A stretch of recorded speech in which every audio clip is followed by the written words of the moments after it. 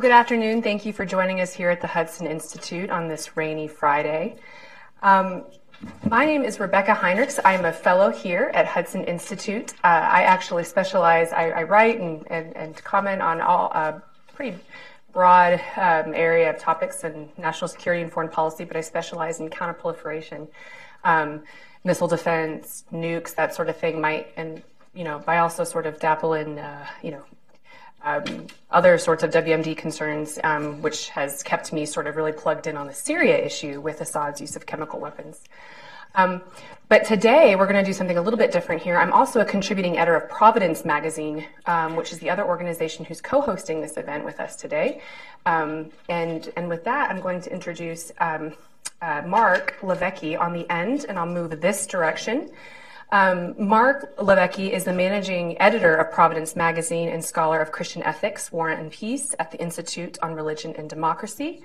That does not do him justice, but that's all the introduction I'm going to provide so we can get going. And next to him, we have Nina Shea, who is an international human rights lawyer for over 30 years. Nina Shea joined Hudson Institute as a senior fellow in November 2006, where she directs the Center for Religious Freedom. And like Mark, that does not do her justice, but we'll move on here to Mike. Michael Duran is a senior fellow here at Hudson Institute. He specializes in Middle East security issues. He has a new book out, and the name of your book? Ike's Gamble, Ike's? About Eisenhower in the Middle East. So you should check that out as well. And what I'd like to do then after that, I'm gonna sort of frame the discussion a little bit here, provide a little bit of an introduction, and then I'm gonna kick it off to my panelists, have a discussion for a little while, and then hopefully leave enough time for you all to ask some questions that you can be thinking about at the very end of our discussion.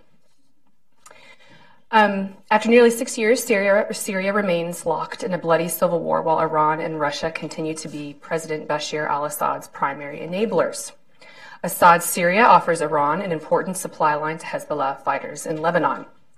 U.S. response to the Syrian civil war has been inconsistent. President Obama, of course, lacked a coherent strategy for dealing with Syria and infamously chose inaction after Assad used chemical weapons on his own people. His inaction had a cost, a high one. The Assad regime is responsible for at least 2 more cases after that. There are many more alleged cases of the use of chemical weapons, including weaponizing and using chlorine on the Syrian people. President Trump has made it clear that he intends to refocus U.S. efforts abroad and pursue a foreign policy focused primarily on America's interests. In his April 2016 speech on the campaign trail, then Mr. Trump, now President Trump, said, quote, "America first will be the major and overriding theme of my administration," end quote. Again, from his foreign policy address, the president said our actions in the Middle East have been wrong-headed. He said, "It all began with a dangerous idea that we could make Western democracies out of countries that had no experience or interests in becoming a Western democracy," end quote. But then the geopolitical dimensions, and then he went on to say that Iran would rush in and fill that power vacuum that existed if the United States didn't do something in the region. But of course, the geopolitical dimensions aren't the only ones the administration must grapple with now. There are also religious differences, sectarian differences within those religions in the region. The indecision and inaction, or rather the decision not to act by the previous administration, changed the balance in the region and solidified alliances that had not previously been as strong, especially between Russia and Iran. And this has had far-reaching effects on Sunni countries in the region as well. And then there are the dramatic humanitarian costs of this inaction. The war has taken the lives of hundreds of thousands of Syrians, I think up to 400,000 Syrians now. It has displaced millions, creating a refugee crisis that has been felt around the world. So, in light of the Trump administration's departure from the Obama foreign policy, I hope we can grapple with, if not solve, some of these complicated issues. And so with that, what I'd like to do is sort of, right off the bat, I want to talk about this idea that sort of is brewing among some corners of Trump supporters.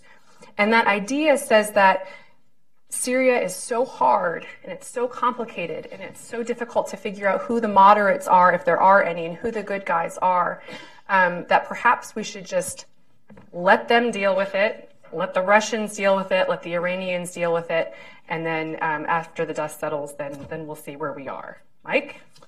Well, thanks. Thanks for having me. What you just described is how I understood what I understood the Obama foreign policy to actually be. That isn't the way that President Obama ever described it, but that's the effect of what they did. And I warmly describe that viewpoint as the Sarah Palin thesis. You remember she famously said that when asked what to do about Syria, she said, "Let Allah sort them out." And that is basically, President Obama never used that terminology, but that's basically what he did, just pulled America back. And then what happened was, as you stated, Russia and Iran filled the vacuum. And I think that President Obama, again, he never said this, but my reading of his policy was that he thought there was no problem for the United States in letting the Russians and the Iranians become the dominant force in Syria. I think it's a problem for the United States that is the central problem. We, when from day one of the Trump administration, the administration said that they put Iran on notice and they want to push back against Iran across the region. Well, Russia and Iran are in an alliance in Syria. Certainly, I think it's an alliance across the whole Middle East, but it's certainly an alliance in Syria. So if you're pushing back against Iran, you're pushing back against Russia. And there's another issue as well, and that's the problem with Syria. The problem with the fight against ISIS is not the military problem. ISIS is 30,000, probably less now, nasty guys with pickup trucks. They're no match for the American military. The problem is the political problem, the problem of political order after the war, right? After the military defeat of ISIS, who wins the war? Who establishes the new order? And if we have the Russians and the Iranians establishing the new order, which is the way President Obama set up the system when the Trump administration came in, well, then we alienate all of the major Sunni powers in the region, and we alienate the Sunnis on the ground. The whole Jihadistan from Baghdad to Aleppo is primarily Sunni Arab. And so the Obama administration aligned with the Russians and the Iranians, and aligned with the PYD, with the Kurdish, with the Syrian Kurdish cousins or extension of the PKK in Turkey. So that combination of Iranians, Russians, and separatist Kurds alienated the Turks and alienated all of the Sunnis. The only way we can bring stability to the area, which is what we want, I think that's what our goal should be, is to have Sunni Arab allies. So as long as we align with the Iranians and the Russians, or just let the Iranians and the Russians expand their power, we will not be able to find partners to stabilize the region. That's the fundamental strategic dilemma. Great, thank you. Nina, would you like to add on to that? Yeah, my focus throughout this has been, and the reason why I guess I'm on this panel is because my focus has been the genocide. And genocide of the minorities that was designated officially by the Obama administration 1 year ago next Friday against the Yazidis, the Christians, and the Shia of this area under ISIS. And basically, President Trump, as candidate and as president, has promised to keep his promises. And one major promise is, on the foreign policy front, is to be to eradicate radical Islamic terror from the face of the earth. That is an extremely tall order, and if he does that, it will help these minorities. It's the sine qua non, in fact, to help these minorities. because, yes, it's defeating ISIS, and if you look at the whole region, you really can't separate Syria and Iraq too much. The generals are saying within 6 weeks, Mosul is going to be liberated from ISIS. And that means Nineveh, where these minorities are from in Iraq, is going to be inhabitable, theoretically, again. But we're going to have a continuing problem. It's a tall order because ISIS cells will live on.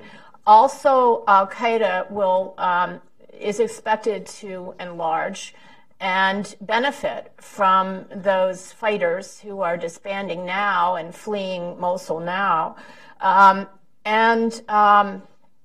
There's also the Iran encroachment that Mike has referred to, but in a place like Iraq, you're already seeing checkpoints with mullah in the Christian areas with Iranian-backed militias manning these checkpoints, and also Christians are reporting to us that their lands are being bought. They're being offered good prices for their former villages and homes and businesses by Shia who are flush with cash, presumably, they presume, from Iran. So that Iran is part of this radical Islamic terror. It is a terror nation. So I don't think that Trump is going to be satisfied with al-Baghdadi, the head of ISIS, as the deer in the hood, like Obama was with bin Laden. I think he realizes that, Obama dismissed really Al-Qaeda and the whole terror threat with, dismissing ISIS as a JV team. And we've seen how ISIS has really brought about irreparable harm. I mean, this will never be put back together like it was, and these small communities in particular are almost on the verge of total destruction. And so I think that Trump is going to do much more to keep his promise, and I think that they'll be serious about it, and I think that it'll go a long way in trying to stabilize this region so that it can prosper. It's not a poor region; it's a rich region, and so I'll leave it at that. I'm going to let Mark have a chance here to respond if you'd like. Do you want to add on to either of the other two, or if not, I've got another question for you. Ooh, that's enticing. No, I mean, just a pedantically obvious observation that, one of the lessons here is if you don't make the right decision early, the negative consequences that result from that making a right decision later that much more difficult, in part because other people step in, Russia or Iran. And the longer you continue avoiding or not making intentionally the right decisions, then the negative consequences continue to barrel along through history, multiplying like bunnies and making any right thing incredibly difficult, first to identify and second to do. Some things are obvious. Deer on a hood is a good start. Ending genocide is a good start. But now, how? Right? For reasonably intelligent people, and it's an intractable seeming issue. But it's a great point, and I think it should be recalled that President Obama did have more options before him before things really started to spiral out of control. And this idea that inaction is, that sort of doesn't have its own problematic consequences, is just foolish, because as we've seen, is the choice to not do anything has made the situation far more complicated, has resulted in genocide, frankly, in the region. I want to ask about safe zones next. But before I do that, I did want to ask back to my original question, which was this idea that there is some folks in the right now in the country that believe that the situation is so hard and so complicated that perhaps we should just leave it there. And Mike, correctly, I agree with him, made the point that was in fact what the Obama administration had chosen to do. But Mark, can you explain why this idea, though, that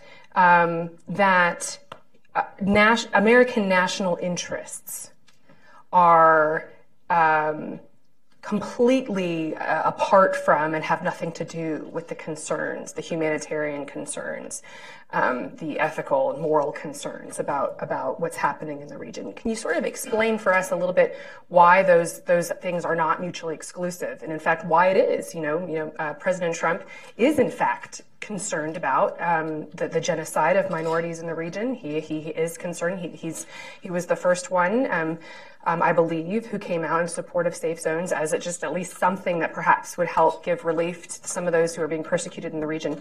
Can you just help us think a little bit about why those things might not necessarily be mutually exclusive? Sure. In part because it's in our own best interest to be concerned about morality, right? And I think that's to remind more than it is to instruct. But it's something I think we often forget, and especially in the contemporary discourse, we traffic in binaries. You've got realism and idealism. You've got compassion or security. You've got interest or morality. And often our rhetoric renders these things sort of zero sums. You've got to be one of those things, and you've got to be it to the nth degree. But when you take a step back and you look at Trump's policies, Trump's positions, and simply the way that most people live, that's really not what we think. To get our bearings on this, I think it's helpful to look at the family, which is maybe the smallest microcosm of society. As a father, I have a interest in securing the welfare of my children. They are my first earthly allegiance. It is morally appropriate for me to be interested in securing their vital interests, right? And sometimes that's going to even be at the expense of other people. Mike, I love you, but if you and I are hiking with my children and you all fall into a pit of vipers, I'm going to pull my children out first, right? That's just how that's going to go. But I did say vital interests, right? And so that's a qualifier. I have to be committed to provide their basic necessities, food, security, shelter, Pokemon cards, these sorts of things, right? And to be committed to that almost to the nth degree. But I'm less concerned about providing luxuries. And I'm even less concerned, almost utterly unconcerned about providing luxuries if my neighbor doesn't have enough to eat. And there are even certain circumstances, to complicate it even more, where I might jeopardize or be willing to jeopardize their basic necessities in order to come to the aid of others. So we don't act throughout our own lives as if these are zero-sum games. We do both all the time. And there's much more to be said on that, but I'll leave it there for now. That's great. Thank you. And I'm quite confident that should Mike fall into a pit of vipers, he'd probably lift them up to you. So I think he would. It would be a good team effort. I want to be like would Mike. have until he said what he said. Now, here's my view on that. No, that's great. I think that I also do think that the Trump administration has sort of been a little bit misunderstood on this point. I think the America First, if you go back to not only his inauguration speech, but then his foreign policy speech, what he's trying to do is sort of reorient American foreign policy to think of it primarily as in the interests of the United States, where before we sort of had this idea that, humanitarian concerns are this sort of nebulous idea of what's right for the world sort of came first. And he's trying to focus that and sort of instill a little bit more discipline in our foreign policy to, of course, think about humanitarian concerns, but as it overlapped and pertained to American national security interests.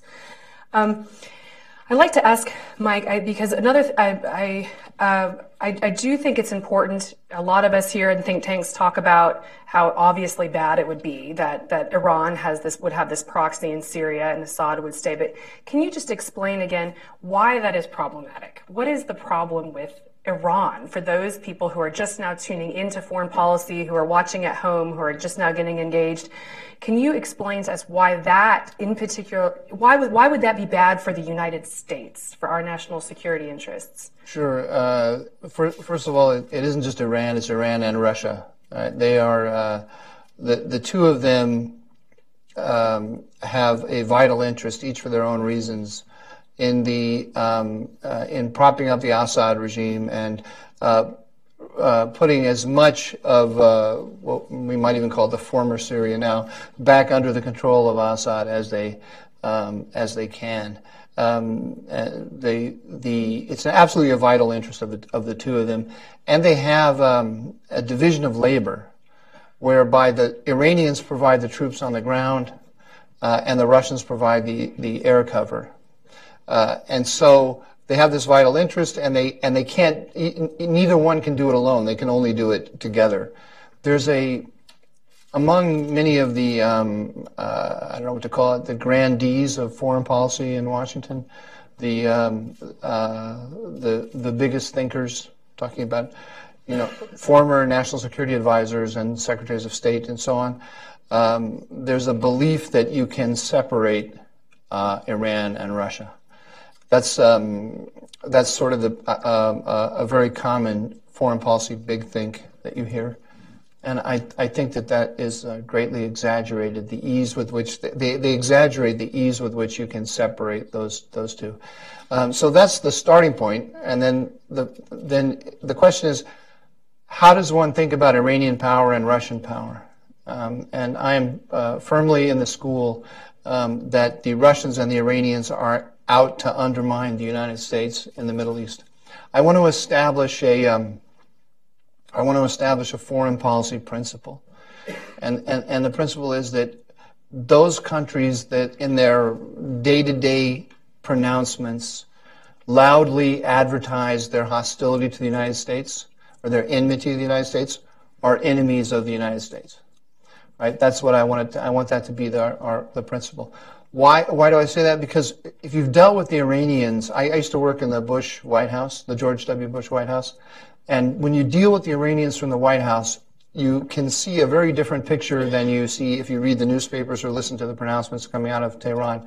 And you can see it very clearly today when you look at the difference between what the supreme leader says about America as opposed to what Zarif, the foreign minister, says about America. Zarif is writing op-eds in the New York Times now saying Iran is your counterterrorism partner. We can work together against ISIS and so on. When I was in the White House, they weren't saying that openly, but that was the back channel message. Assad does the same thing. Assad is very good about sending messages through the CIA and elsewhere that says, we understand each other. Rebecca, you have your interests, I have my interests. You have your hardliners, I have my hardliners. Publicly, I'm going to have to say some nasty things about you, but behind the scenes, we can do a deal. And there's a certain kind of American, pragmatic, business-oriented, and so on, that really responds to that rhetoric, right? And says, "Oh, this is a guy I can work with." But they're playing us. They will pocket. They understand they're the weaker parties compared to us. A shift in our policy a minor shift in our policy can really harm them significantly. And so they mollify us by sending these back channel messages when the goal of their policy is to undermine us and to undermine our allies. And so that's why we don't want them there. The second reason is that, as I said, it's the sort of demographic reason. As long as we are either turning a blind eye to them or in a tacit alignment with them, we are alienating all of our traditional allies in the region. That includes Turkey, that includes Saudi Arabia, that includes Israel, and that includes the elements on the ground that we need in order to bring order to the region. So if you start with the principle, which I assume is what America First means, right? What does America First mean in the Middle East? Who knows? We have to figure that out, right? We don't know we don't have an agreement about what the American interest is. But if it means anything, I think it means we're not going to have another George W. Bush style invasion of a Middle Eastern country, right? We're gonna hang back a little bit. And we're going to work through others. So the question then becomes, who are the allies on the ground that, if they don't share all of our interests, at least we can work with and live with, and will create an order that is not threatening to us. And that means our traditional allies, Saudi Arabia, Turkey, Israel, and so on. Those are the choices we have. So we either go with Iran and Russia, or we go with the traditional allies. I say let's go with the traditional allies. As long as we're aligning with Iran and Russia, we don't get the traditional allies. That brings me to you. Can you explain to us how will that then, based on what Mike just said, affect some of these minority groups that you've been tracking and following Well, I think that we should be clear that Iran is no friend to the religious other. It is one of the worst countries in the world. It's on the country of particular concern short list of the U.S. Commission on International Religious Freedom and the State Department as being, one of the worst violators of religious freedom. Just this week, it arrested two more, a mother and a son who recently converted to Catholicism, and there's been lots of arrests of Christians, and Sunnis and others, even Ayatollahs who disagree with the regime, are languishing in prison and being tortured for it, if not outright killed. So, Iran is a terrible violator of religious freedom, a persecutor. It is not to be trusted, as Mike said, with the safeguard of anyone who doesn't agree with them. And that includes the small minorities. And, there's this, you raised the safe zone idea at the outset, and that has been talked about and continues to be talked about. And that can be a solution. It may be a high cost to it, but it can be a solution for the, particularly the Sunni refugees from Syria, who we've seen going in great numbers to Europe. It may be a solution for them. I don't think it's going to be a solution for the small minorities. Those safe zones will very quickly become like the UN refugee camps, where no Christian or Yazidi dare enter them, because they are really dens of persecution inside. The persecution follows them into those places. So I don't think that the minorities are going to benefit from that. And they may find some protection in the south of the country. There's certainly going to be a lot fewer minorities when it's over. But I think that they will look to Assad for protection, and many of them are very desperate that they not be handed over to the country not be delivered over to a Sunni government that might quickly turn into some kind of Islamist regime like we saw in Egypt. Great. And I'm going to come back, and since you I brought up the safe zones, and then you touched upon it a little bit. Mike, did you want to talk about that? Just a little bit about the safe zones? The idea of safe zones as at least part of a larger package of solutions for the region. Well, that's the key. It's not a solution. It has to be part of something larger, because it's the beginning of an idea, of a strategic idea, but it's not the end. Because first of all, the question is, who's going to police the safe zone, and with what tools? So if we do it with the Jordanians in the south and the Turks in the north, perhaps, well, first of all, where's it going to be, right?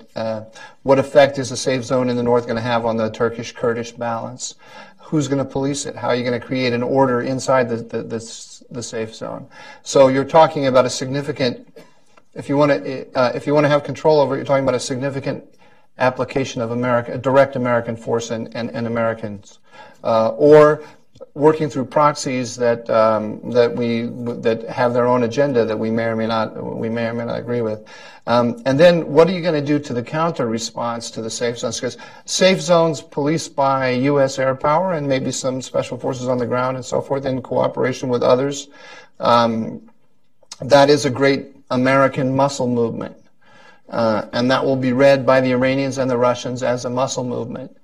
And they will respond to it. So suppose the Russian and Iranian answer to all their problems in Syria has been to wipe out cities and push populations around and change the demography. What if they start pushing refugees into the safe zone aggressively? I'm talking about moving people out violently in order to disrupt the safe zone. What if they create? What if Al Qaeda, ISIS, and the Iranians and the Russians start creating sleeper cells in the safe zones to disrupt them? How are we going to respond to that? So, in order to police the actual safe zone, you have to be ready to impose costs on the Iranians and Russians if they take any step that that threatens your policy. So you're immediately in a competition with the Iranians and the Russians, and you have to be willing to win the competition ladder.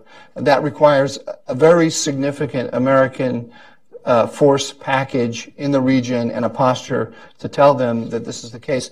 And just one last thought. The Iranians and Russians are not going to respond to the safe zones only where the safe zones exist. There's the Iranians are building a belt of allies from Tehran to Beirut, and they're working elsewhere in Saudi Arabia, in Yemen, for example. So if our action in Syria is seen as a threat to the Iranian position, and it will be, the Iranians could act anywhere along. It's one strategic theater. And they could act anywhere. They could flood the green zone in Baghdad with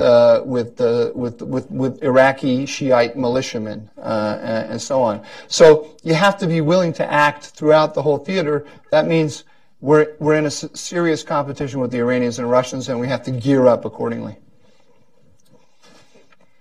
Mark, I did want to ask you. Nina brought up the problem, that Mike explained what some of the benefit might be for safe zones, as of course not as a solution, but as a short-term fix. And then Nina brought up some of the problems with that, especially for minorities. I don't want to labor this point too long about the refugee crisis, and that's a big controversial subject here in the United States. But you have written about this somewhat, a little bit, about the refugees, et cetera. And can you explain your position just as part of what the United States must do for the region, just relief for the refugees that the conflict has caused, and what would be your sort of initial thoughts on what to do about that now? Just easy question, right? I believe I would just say, should they stay there? Should we find a solution for them somewhere in the Middle East, as opposed to looking for a solution to bring them here? Sure, and this gets back to the question of compassion versus security that a lot of people like to say. If you bring people in, it's a threat to our security, so we don't bring them in. Others say, well, if you don't bring them in, you're not demonstrating any sort of compassion.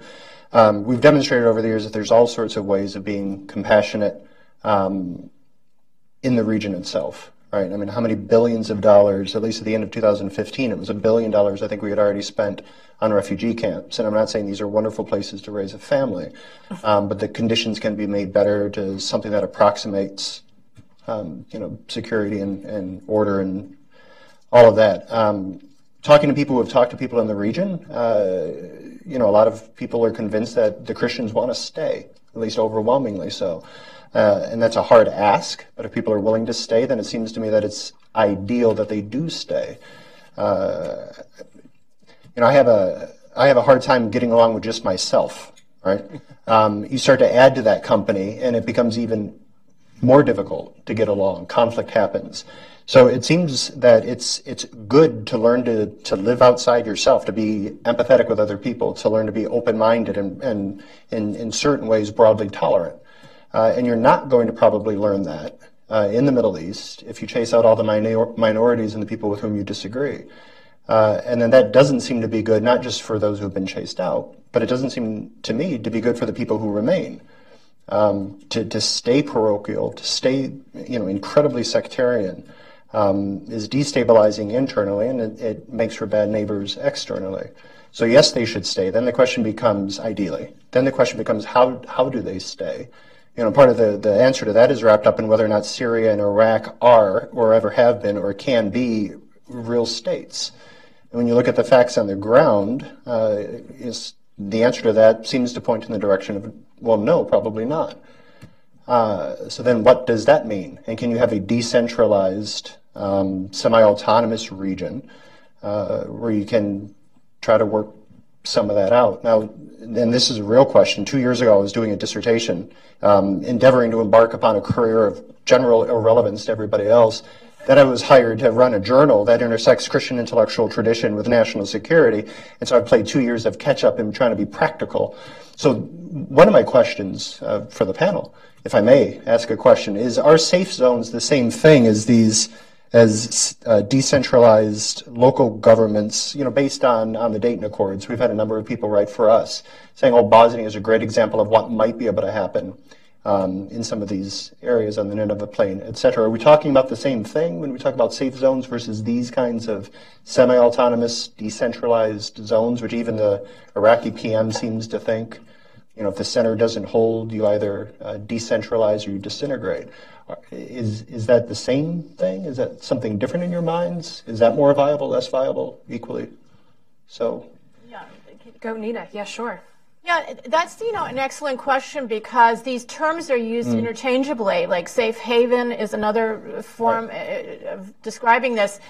And I think what the international community seems to think about Syria is that safe zones will be for those refugees flowing to Europe. And those refugees are mostly Sunnis. So I think that's who those safe zones will be in Syria. I don't think that the minorities and the others who are not, the Shia or Alawites, will be able to enter them and live there, just because they can't do it in their cities now. And in Iraq, it's somewhat different. The Nineveh Plain was the area where these all the minorities had been flushed into over the years. And so you have the Christians, the Yazidis, the Turkmen, the Shabak, all these populations, and that were either ethnic or religious minorities or both. And I think that there's a challenge now to keep that safe. It's a plain, it's a natural battlefield, has no natural defenses, so it needs protection, and they really don't have their own militaries to do the job.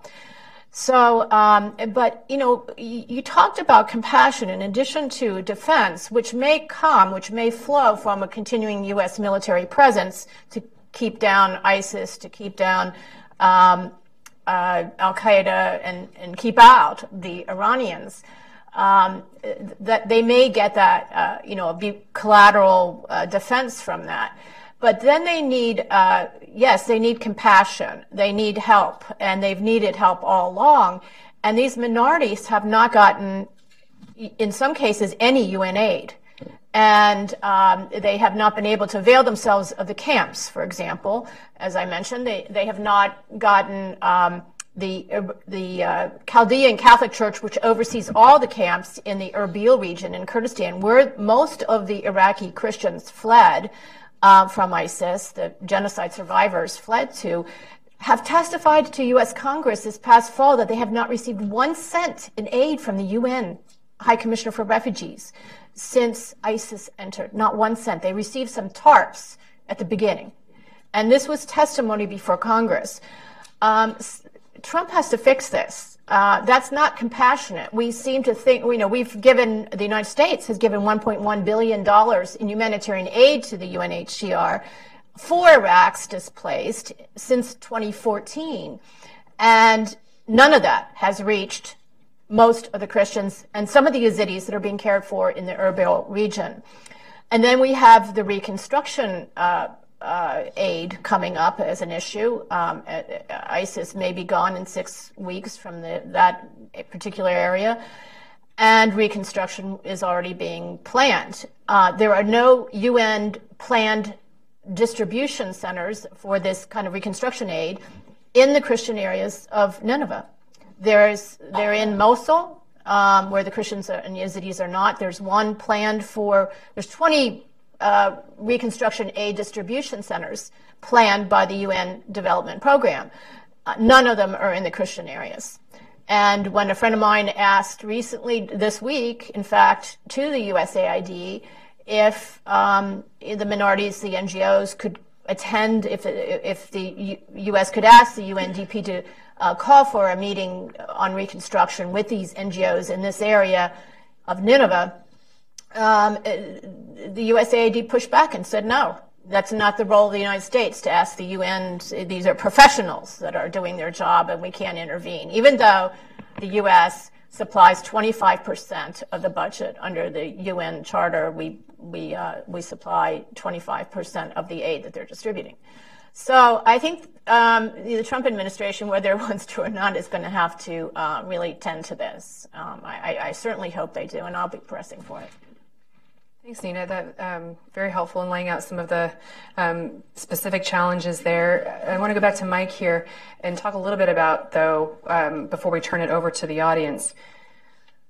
One of the criticisms, and General Mattis, now Secretary of Defense Mattis, I think has been very good at explaining, is that we haven't really had, one of his complaints against the previous administration was that there really wasn't an end state that was planned or thought through. And so this sort of, being led around by just how events were unfolding was a really major problem. We were simply just reacting rather than directing events in the region.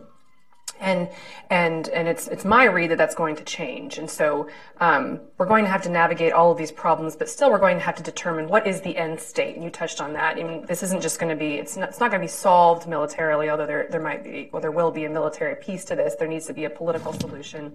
We need to figure out who it is that we want to govern in the end and how that's going to work out. And I remember I was at this private roundtable discussion with some of our allies in the region right after Assad had used chemical weapons, and when President Obama was sort of dithering on whether or not we were going to actually respond to that, action of crossing the red line that he had drawn. And one of our allies in the region he said he was very frustrated and threw up his hands and said, it doesn't matter what the United States decides to do. We just need to know what it is that we want to do, and we'll get behind you.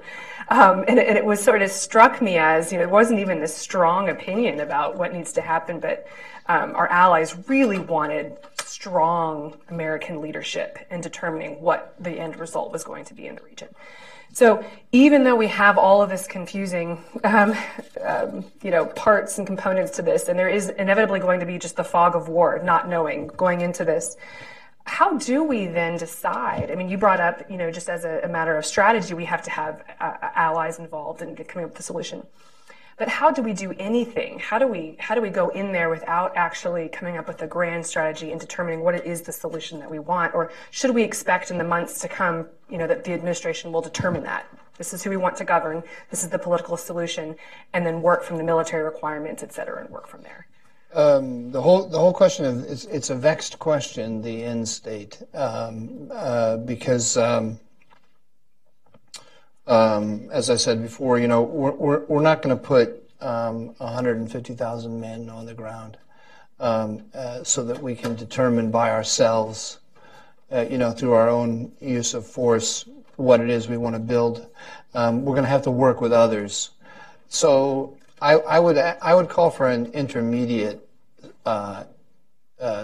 goal, which is to put together the coalition that could possibly help you determine what the end state is, and that to me is coming up with the trusted partners who are willing to work with you, and then negotiating with them as you go along. That's the key thing. We have a pseudo coalition at the moment.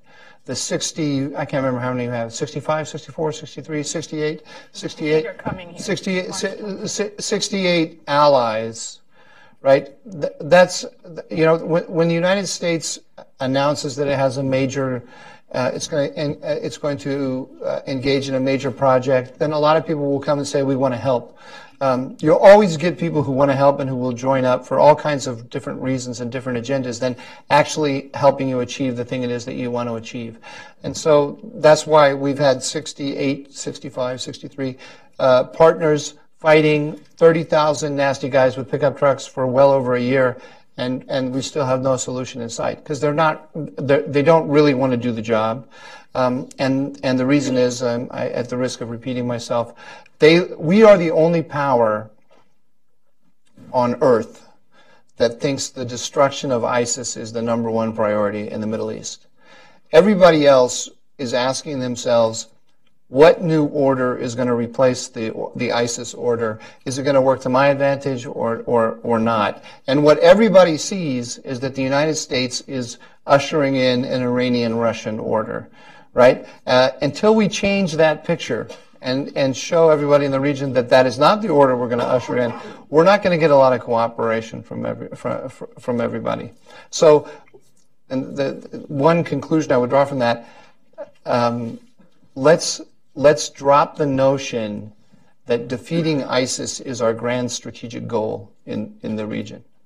Our grand strategic goal in the region is to build a new order in the region. To build a new order in the region, we need partners. To get the partners, we have to show that we're willing to compete with the Iranians and the Russians. That doesn't need that, and that means we're also hostile to the Assad regime. It doesn't mean we have to say regime change in Syria tomorrow. It doesn't mean we have to drive the Russians all the way out of the region.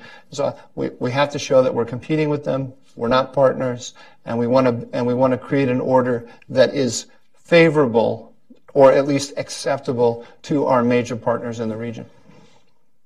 That's great. That also reminds me, in a conversation with one of our Eastern European allies, I asked about what the concern was about ISIS. They said, well, we care about ISIS to the extent the United States wants us to care about ISIS. Well, but what they really, truly, and what she really meant was, we're very concerned about Russia. We're very concerned about Russia in the region. And so, it's not that it isn't a concern, but certainly for them, it's just not the alligator closest to the boat.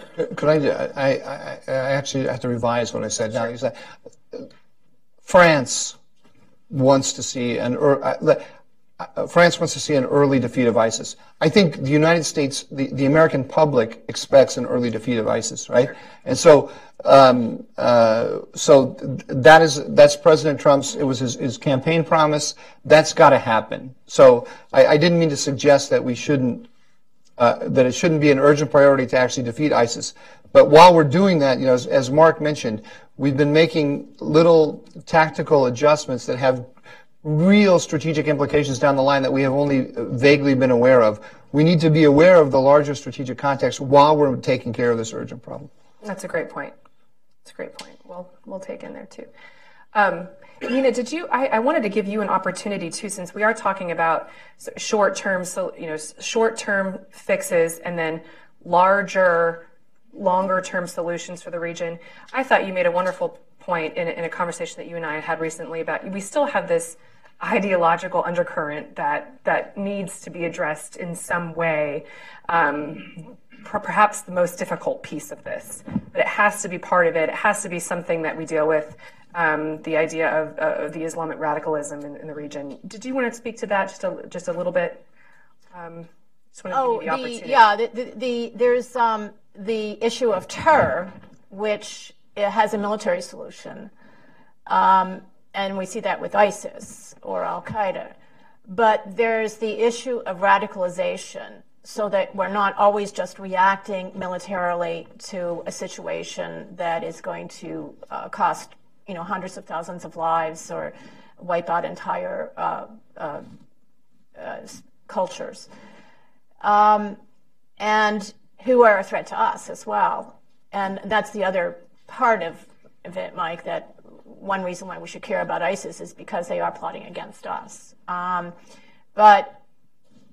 So the radicalization, we're seeing it now in Iraq, the product of it, with these children that have been indoctrinated with a radical version of Islam for the last 2.5 years.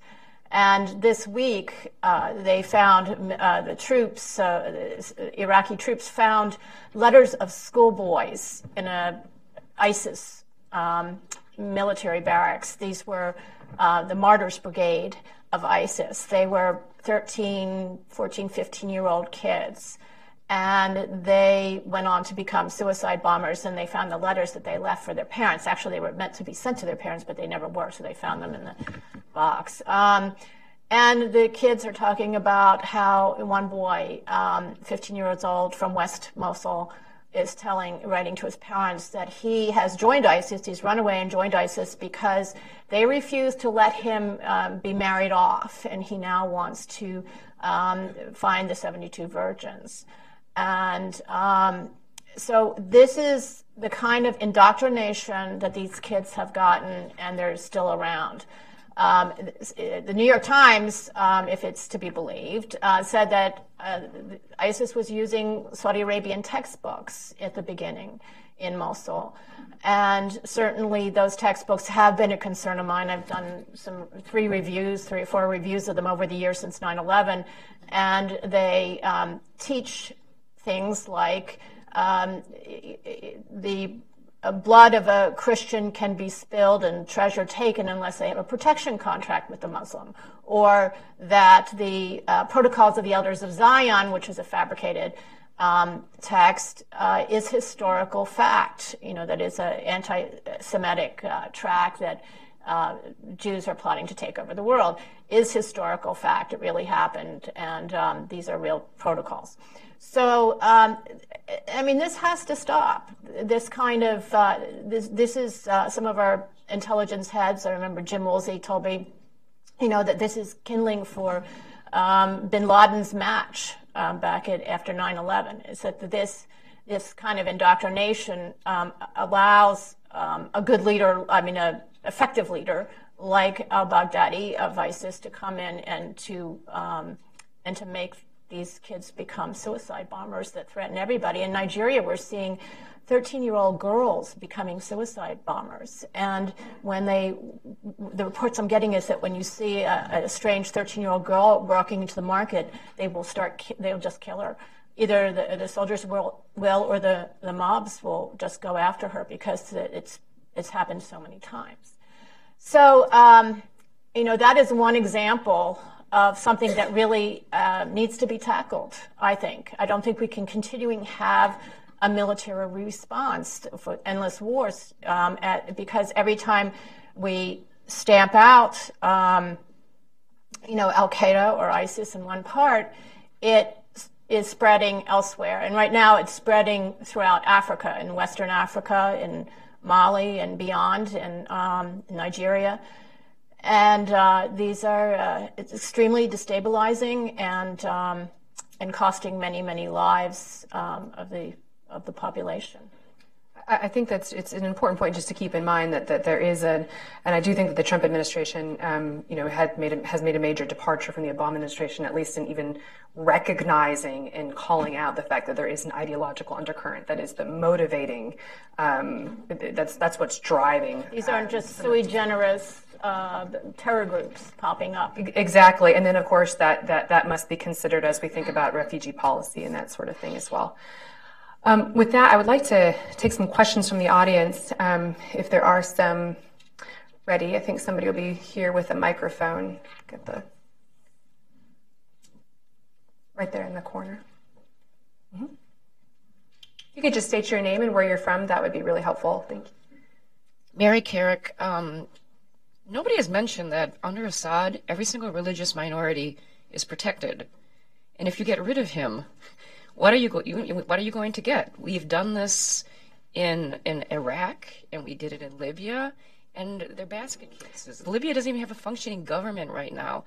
And I can't, okay, maybe Iran is not really religiously tolerant, but it has the second largest Jewish community in the Middle East. They're allowed to practice their religion. Saudi Arabia, you will have your head chopped off if you wear a cross.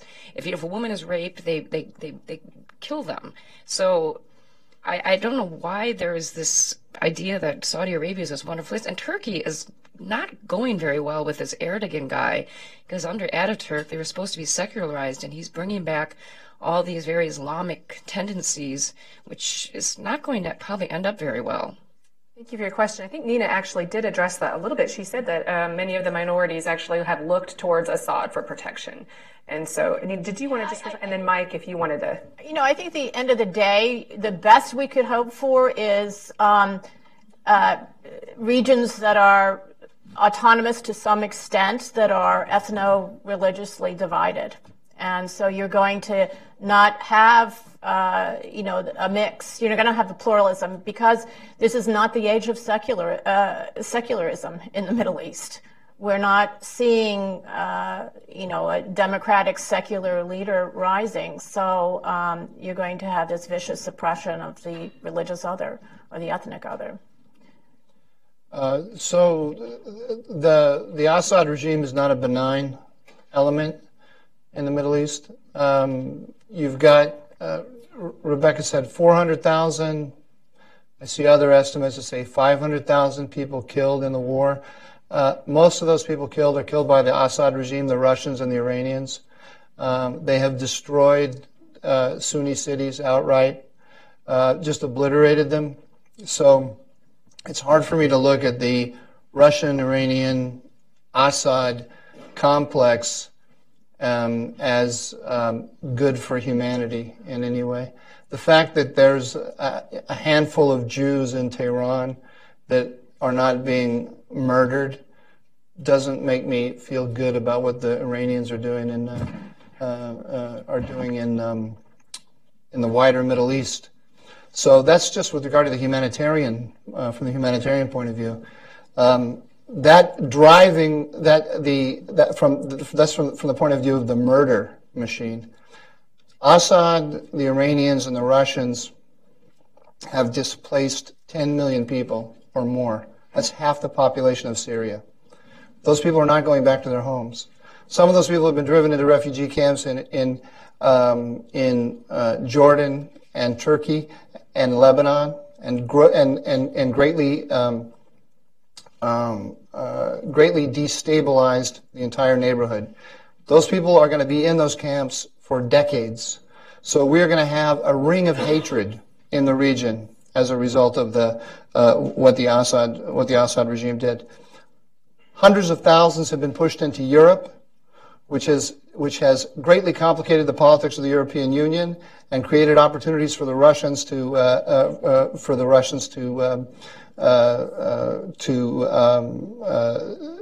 destabilize the European Union. So these are humanitarian issues. These are strategic issues. These are moral issues. And then we add to the fact, as I mentioned to begin with, that Iran is out to undermine the United States in the Middle East. Iran has the greatest capabilities of any enemy of the United States in the region. Saudi Arabia does not have a Quds force. Saudi Arabia does not have a Revolutionary Guard. Saudi Arabia is not creating militias in surrounding countries that are destabilizing those countries, murdering people, and holding the governments of those countries hostage, like Iran is doing in Lebanon, like Iran is doing in Yemen, like Iran is doing in Iraq. So I think to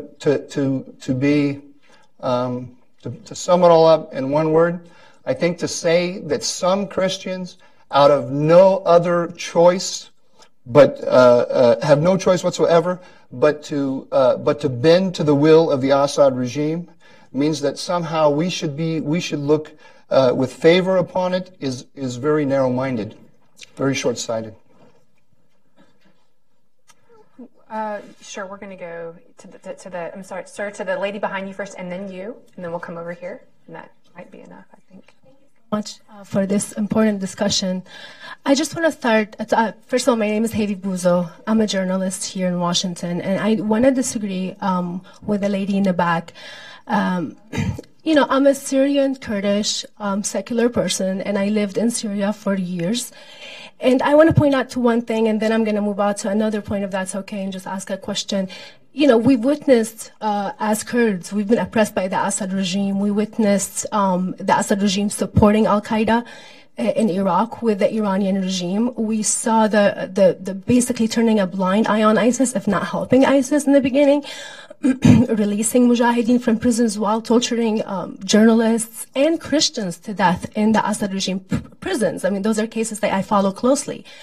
And at the same time, when we talk about the persecution of minority, which is very important, and the genocide that happened with the Yazidis, which are Kurds as well. It's heartbreaking, but at the same time, how can we address this if we have a majority of the Arab Sunnis being slaughtered and basically we don't want to treat that, which was happening by the Assad regime, and to protect only the minority, it just doesn't work if it's not as a part of a bigger solution for just everybody. Another point I just want to talk about, which is, the minority in Syria basically being in control. I think this is another basically source of the situation we have today, because the Alawite regime by Assad is a minority, ruling the majority, which is only oppress the majority and actually help them get radicalized by building only mosques, no schools, not allowing churches to be built, and at the same time, supporting Al-Qaeda in Syria and in Iraq with the Iranian regime. So how could we can address this problem? I mean, we're talking about a regime that is a source for what we see today in terms of radicalization and terrorism. Thank you. Thank you. Thank you for being here. Very well stated. Does anybody want to add to that, or simply? Can I say one sentence? Go for it. And I don't want to hog the podium, but just in response to the earlier question, I would say that toppling the Assad regime tomorrow would be unwise for the reasons that the questioner stated. But we have to show everyone else in the region that we are going to contain it and that we are going to compete with its Russian and Iranian backers. I would agree with that as well. And I would also say, Nina's points too are well taken. Your question is also well taken. That's why we haven't done so at this, it's why the Trump administration didn't come in and immediately take out Assad. We've got to navigate some of these problems. But anyway, thank you so much for your statement and for being here. Sir, yes. Thank you. My name is Gerald Heng. I come from Massachusetts, Boston.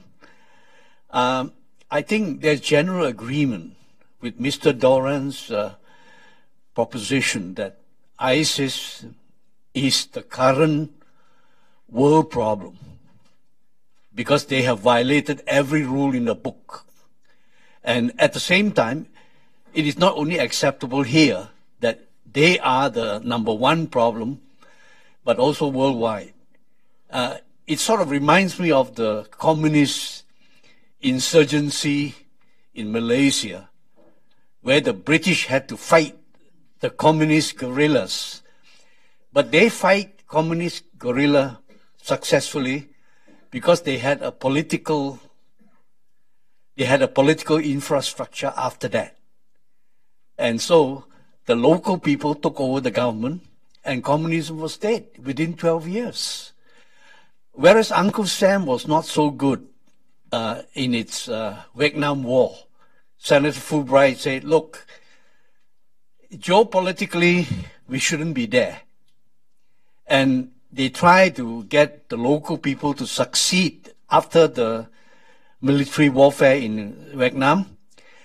But the local leadership was wholly Roman Catholic. So they didn't win. They didn't win. So what I'm asking is this, from the distinguished panelists, is there a psychological, political, infrastructure warfare against ISIS from Uncle Sam's area? Thank you for your question, sir. I think Nina did address the need for one, certainly. Well, I think ISIS is going to be history pretty soon, at least as a governing body. The Islamic State will be gone. I don't think there's any doubt about that. Mike said that we have the capability of doing it, and I think President Trump has the desire. It's one of his promises. So the question is then what comes next, and that's sort of what we've been discussing. It's not one threat that we face or that they face. There's the Iran that's filling a vacuum there that is beginning to fill. I see it very clearly in Nineveh, where they have the militias there already planted there, and they're working with the local Shiite population there, and to empower them. At the same time that other minorities that used to be there are being driven out or can't return. Radio, TV, newspapers that reach the people who are vulnerable. Well, Iran is sending money to empower them. And so, and military. So, and then there's Al-Qaeda that's going to be reforming in that region, again, to fill a vacuum for the Sunni population. So it's I think that, I don't think the Trump administration wants to keep troops there, but I think they'll have to. I think they'll find they'll have to. And then the question becomes what to do about ISIS in the Sinai or its affiliates in Nigeria and elsewhere. So We are not going to win because we got all the drones. well, we definitely have military might, and but it's going to be, some people say intergenerational. It takes a long time. It's the recruitment that I'm worried about. Yes. Well, that's what I was talking about, radicalization. It's that we do have to have a counter radicalization plan. And just to dovetail onto that, how can we recruit or encourage moderate Muslim allies to do some of that work? Because it's not likely to come outside of that community as much. So what role, General Petraeus testifying before Congress a couple weeks ago said one of our number one assets are the millions of moderate Muslims who can be a counter voice to this kind of radicalization. Because a dead terrorist is simply one who's been defeated, not undone. And it's much better to prevent than to kill if necessary. There's a question over here. Thank you. Steve Landing, Manchester Trade. I am very frustrated because I hear people coming up with plans, with solutions for an area which does not have an immediate solution. And we have a great habit of eating our allies, as I always say. Saudi Arabia has problems, but it also has 54% of its students are women. There's all kinds of rights, respect for students, not the ones maybe that we like in the West, but they do have special lines. And there's things they do. They could be an ally, but then you go up on the hill and everybody's out to get Saudi Arabia and so on for this reason or that reason and so on. They want to put the refugee ban on. We all know about 9/11. I don't want to go there. But so when you talk about who our allies are going to be, I don't know who they are exactly and so on. I think the question, and then when you keep talking about like the red line worked. President Osama, my luck.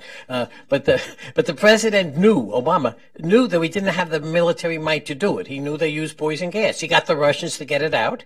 They did a little bit more, but they haven't done much. I don't know how much. I don't know the intelligence. They haven't done much. He got it out. He did it within his very limited power of a country that doesn't want to go there. So the real question I'm asking you all is to say, we know the long-term trends is towards secularism. It makes sense. And there's young people, and we all know about the cell phones everyone uses and the social media, a lot of the jazz. But what is the solution? How do we not try to choose sides, but how do we reach out to the, quote, young people? Everybody lives in a village. How do we go there? Because I don't think the way we're going to do it is by either liking Mr. Assad or not. Because I think you were very clear. We can't get rid of him. We may not like him. Maybe it was a mistake to say that our real goal was to get rid of him. That's all past. But is there some kind of, and I think this is the question you were asking as far as Malaysia goes, is there some kind of a message not to solve the problem immediately, but we can be on the trend to getting the problem solved? Thank you. I'm going to take the moderator's prerogative just for a moment here and just to respond to one particular point you made, which was that after Assad crossed President Obama's red line, and actually he had used chemical weapons multiple times. Whenever the red line was officially announced to have been crossed, it had been crossed. But then we did come up, President Obama did come up with this solution. Actually, it was Putin's idea to go in and work with the United States to send in the OPCW to remove chemical weapons from Syria. The OPCW is not like the IAEA. The OPCW is there at the invitation of the nation's leader, that was Assad. So Assad showed the OPCW which weapons he was happy to give up, which means the chemical weapons he was not happy to give up are still there. It also means that subsequently he weaponized chlorine, which was not covered by the deal because it can be used in other things, cleaning, keeping your swimming pool clean, et cetera. It's common use. So it has been weaponized and used at least twice to have been officially known by the Assad regime, we believe, because they're the ones with the helicopters and dropping barrel bombs on people.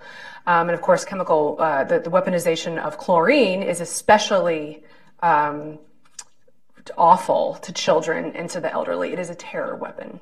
So, that point I couldn't let slide because it isn't. I mean, what President Obama did is he was backed into a corner because he realized he didn't have a plan or a strategy, and so Congress wouldn't authorize the use of force and to go and enforce that red line. So that's where we are today with Assad in that deal.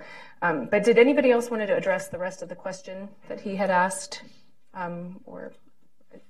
Just an observation that there is no solution. We're not going to have a solution to the Middle East to the conflicts. The question is, how do we manage the chaos better?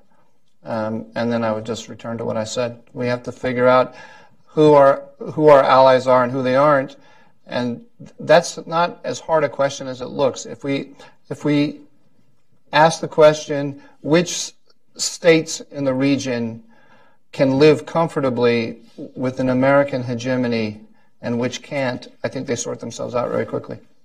That's a great point. The one comment I have is that I do agree that we can't make the perfect the enemy of the good enough, right? Guys like me who are full of idealism and realism too, but full of ideals, and I want peace to be characterized by the presence of order and justice. Damn it! And if I don't, let's get it. That kind of thing. Guys like me have to recognize that, at least in most cases, while order with justice is to be preferred, order without justice is probably better than anarchy. And there might be exceptions to that, but that might be a general rule worth thinking about before we go in seeking justice and end up neither with justice nor order, which could be problematic as well, right? I would also say, keep your eye on Iraq. There's a glimmer of hope for Iraq. I think that there's more to work with there. There's a government that seems to be an improvement over the past government, not only Saddam Hussein, but the Maliki government. And they're not as sectarian there as Maliki was. The Sunnis seem to have be welcoming this liberation for the most part. We'll see. I mean, it's going to be a rough road ahead, but many of them seem to be celebrating the liberation of their city from ISIS. The Kurds are in, they have established a de facto autonomy, or not autonomy, in sort of a de facto state almost. And it's, we'll see how the smallest minorities, the genocide-targeted minorities, survive. They may not survive there. But it is a wealthy country, even despite the fact that ISIS has controlled about a third of it. Its economy has grown. So I think that, that's something to work with and to build on. And I think that the minorities could survive if the U.S. military presence is maintained and we don't see the encroachment of Iran and the Sunni response to that through al-Qaeda. So I'm going to take actually one last question here. The gentleman with right there. Vincent LaFaso, freelance writer. On Wednesday, the United States military announced the deployment of hundreds of Marines to Syria. And just recently, they've also announced 2,500 paratroopers to Kuwait to contain ISIS in Iraq and Syria. My biggest concern would be a direct confrontation between U.S. troops and Iran or Russia proxies, Free Syrian Army troops.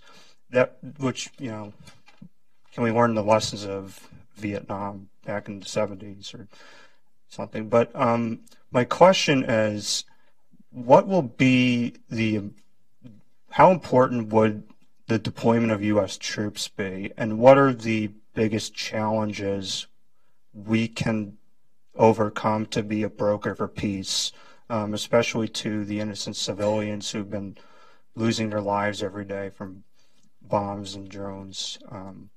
How can we help in that? Thank you. respond to the presence of troops that are there? So the troops are. This is a prelude to the campaign in Raqqa, and the troops are interposing themselves between the Turks and the Kurds. The Obama administration strategy, which the Trump administration has inherited, calls for using the Kurds to take Raqqa, but they recognize that you can't hold that will alienate the Sunni Arab population of Raqqa if you have Kurds come in and take it. So they have created underneath the Kurdish umbrella some Syrian Arab forces, Sunni forces. That will take the city. The problem here is that it's alienating the Turks because the Turks believe, I think correctly, that the Syrian Kurds with whom we're working are the Syrian extension of the PKK. So we're giving strategic depth to the Kurds who want to separatism in Turkey. So there's a debate going on in our government between those who want us to find a way to mollify the Turks and those that have other ideas like aligning with the Russians and the Iranians on the ground.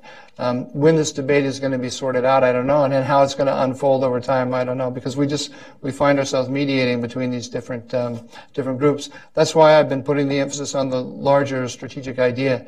I don't think any of the other questions that we have, humanitarian, ethnic groups, and so on, can be possibly adjudicated if we don't have the larger strategic concept for the region first. Did anybody else want to? Well, that also goes back to, having those Marines and the Army Raiders that are the Army Rangers, Marine Raiders, I guess it is, trying to keep the peace between the Turks and the Kurds is an example of why it's a false analysis to say that, that Trump is going to let them all kill each other. That's definitely not happening. That's, I think... I don't know how long we could be a referee like that, but at least at this critical moment when we're about to lead this, or not lead, but participate in this attack on Raqqa and wipe out ISIS is important.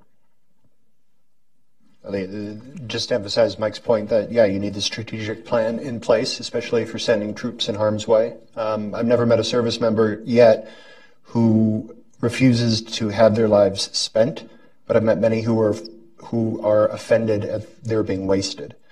And if you don't have the strategy in place, tend toward the one rather than the other.